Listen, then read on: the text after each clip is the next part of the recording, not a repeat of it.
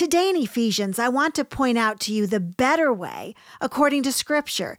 You were created for goodness, strength, kindness, peace, and joy. You are also called to lay aside bitterness, slander, and anger. You cannot let the enemy have an opportunity to gain a foothold in your life. Instead, walk in the freedom that your new life in Christ offers. Welcome to Defiant Joy Radio. This is your host, Carol McLeod. Welcome to Defiant Joy Radio.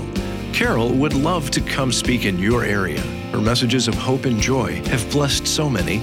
Contact us today at justjoyministries.com or call toll-free 1-855-569-5433 to arrange an appearance at your next women's group or conference.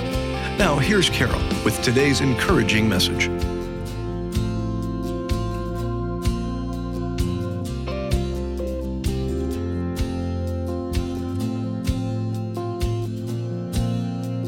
Do we have any angry people listening today? Has anyone ever made you so angry?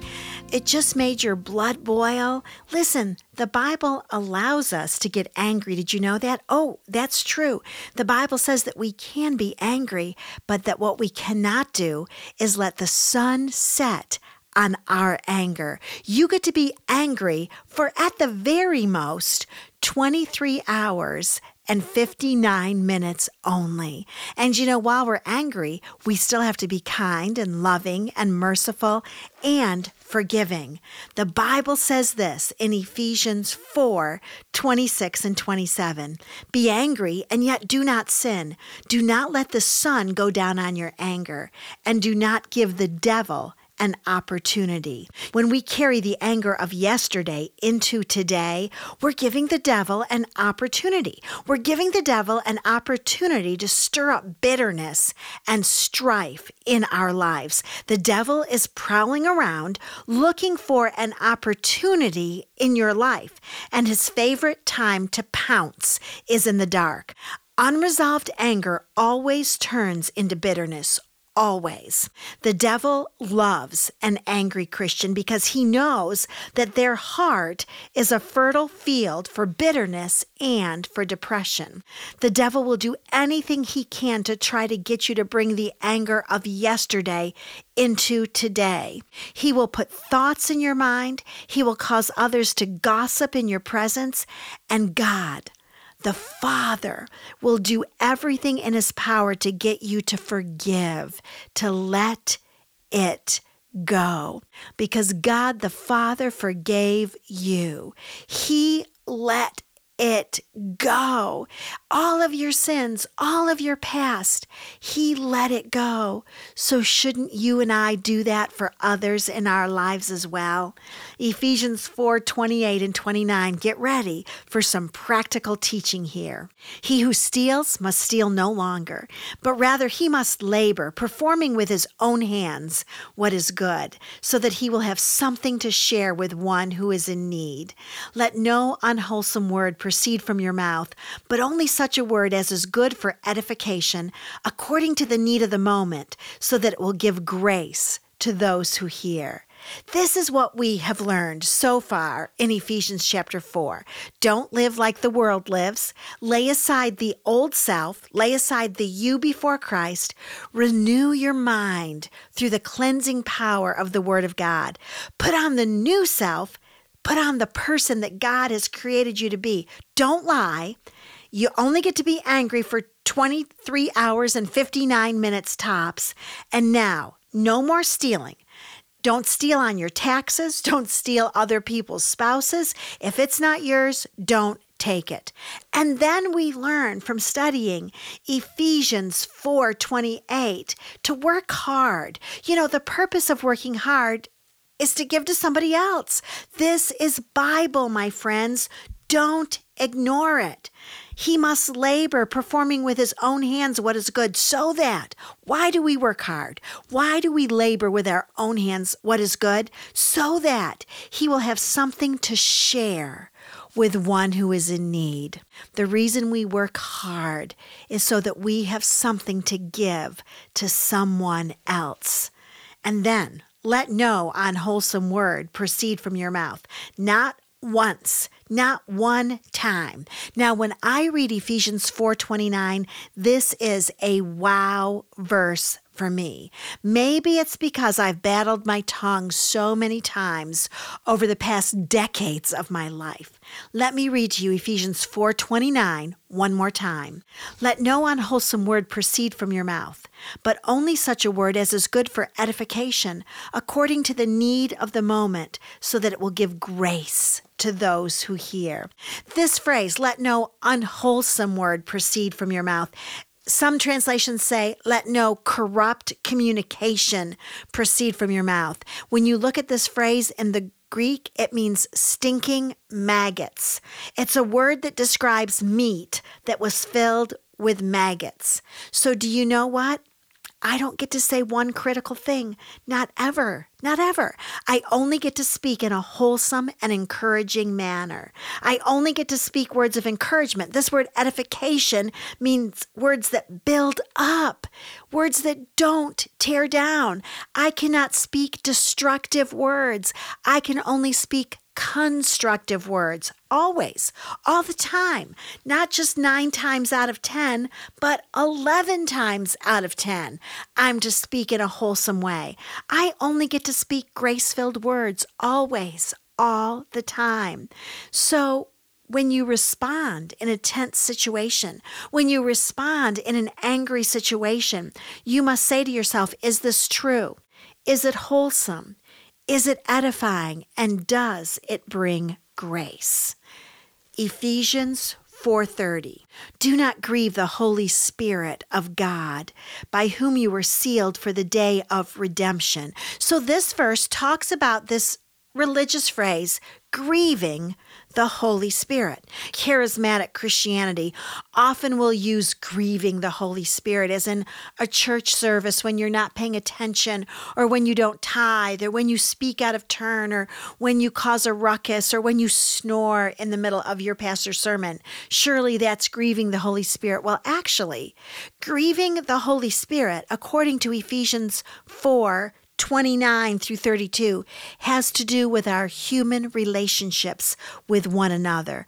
The Holy Spirit is grieved when we lie, when we hold on to anger. Do you want to know when else the Holy Spirit is grieved?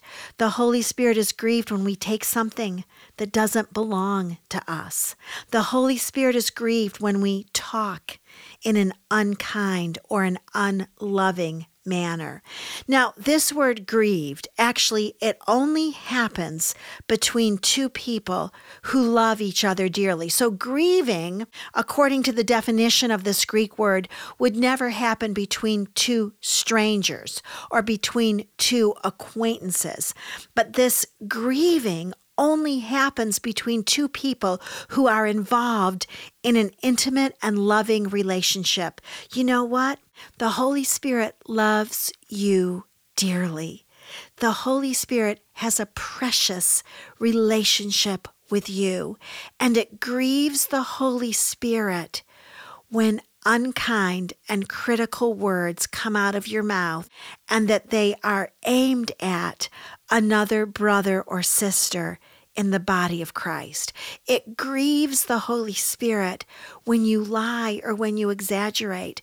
It grieves the Holy Spirit when you're angry with your spouse or with your parents or with your pastor or with your president or with those who voted for somebody other than you did.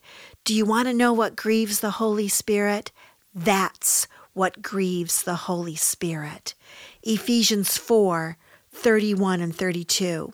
Let all bitterness and wrath and anger and clamor and slander be put away from you, along with all malice. What are you supposed to put away?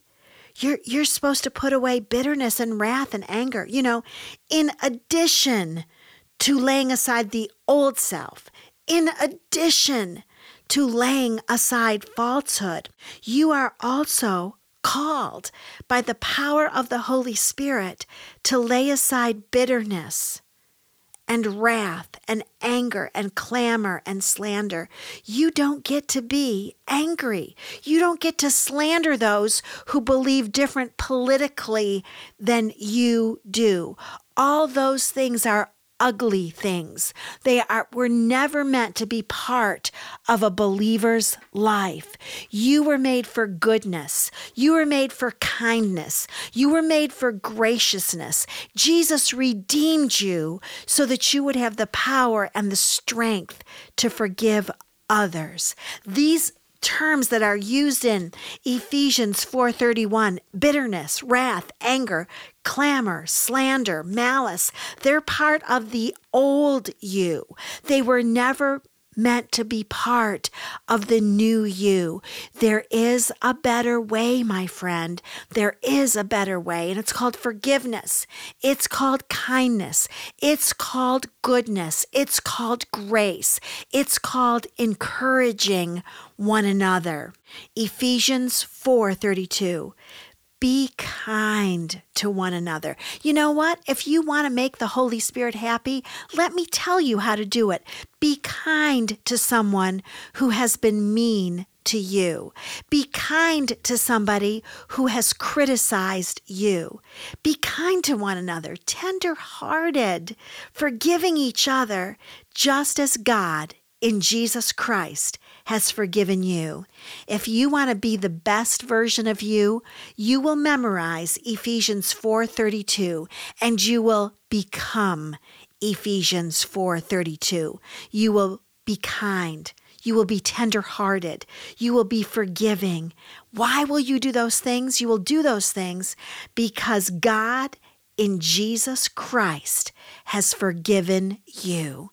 We are not to walk like the Gentiles walk, but we are to become new men and women in Jesus Christ, and we are to act like our big brother Jesus would in every situation.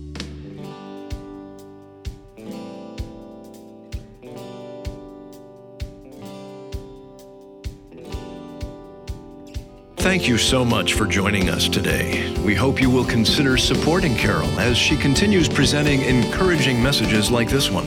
Please call us at 1-855-569-5433 or simply go online to justjoyministries.com. As a thank you, we want to send you Carol's book, Defiant Joy, for your gift of just $5 or more.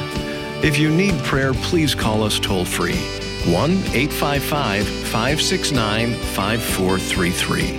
That's 1-855-JOY-LIFE. Or contact us online at justjoyministries.com.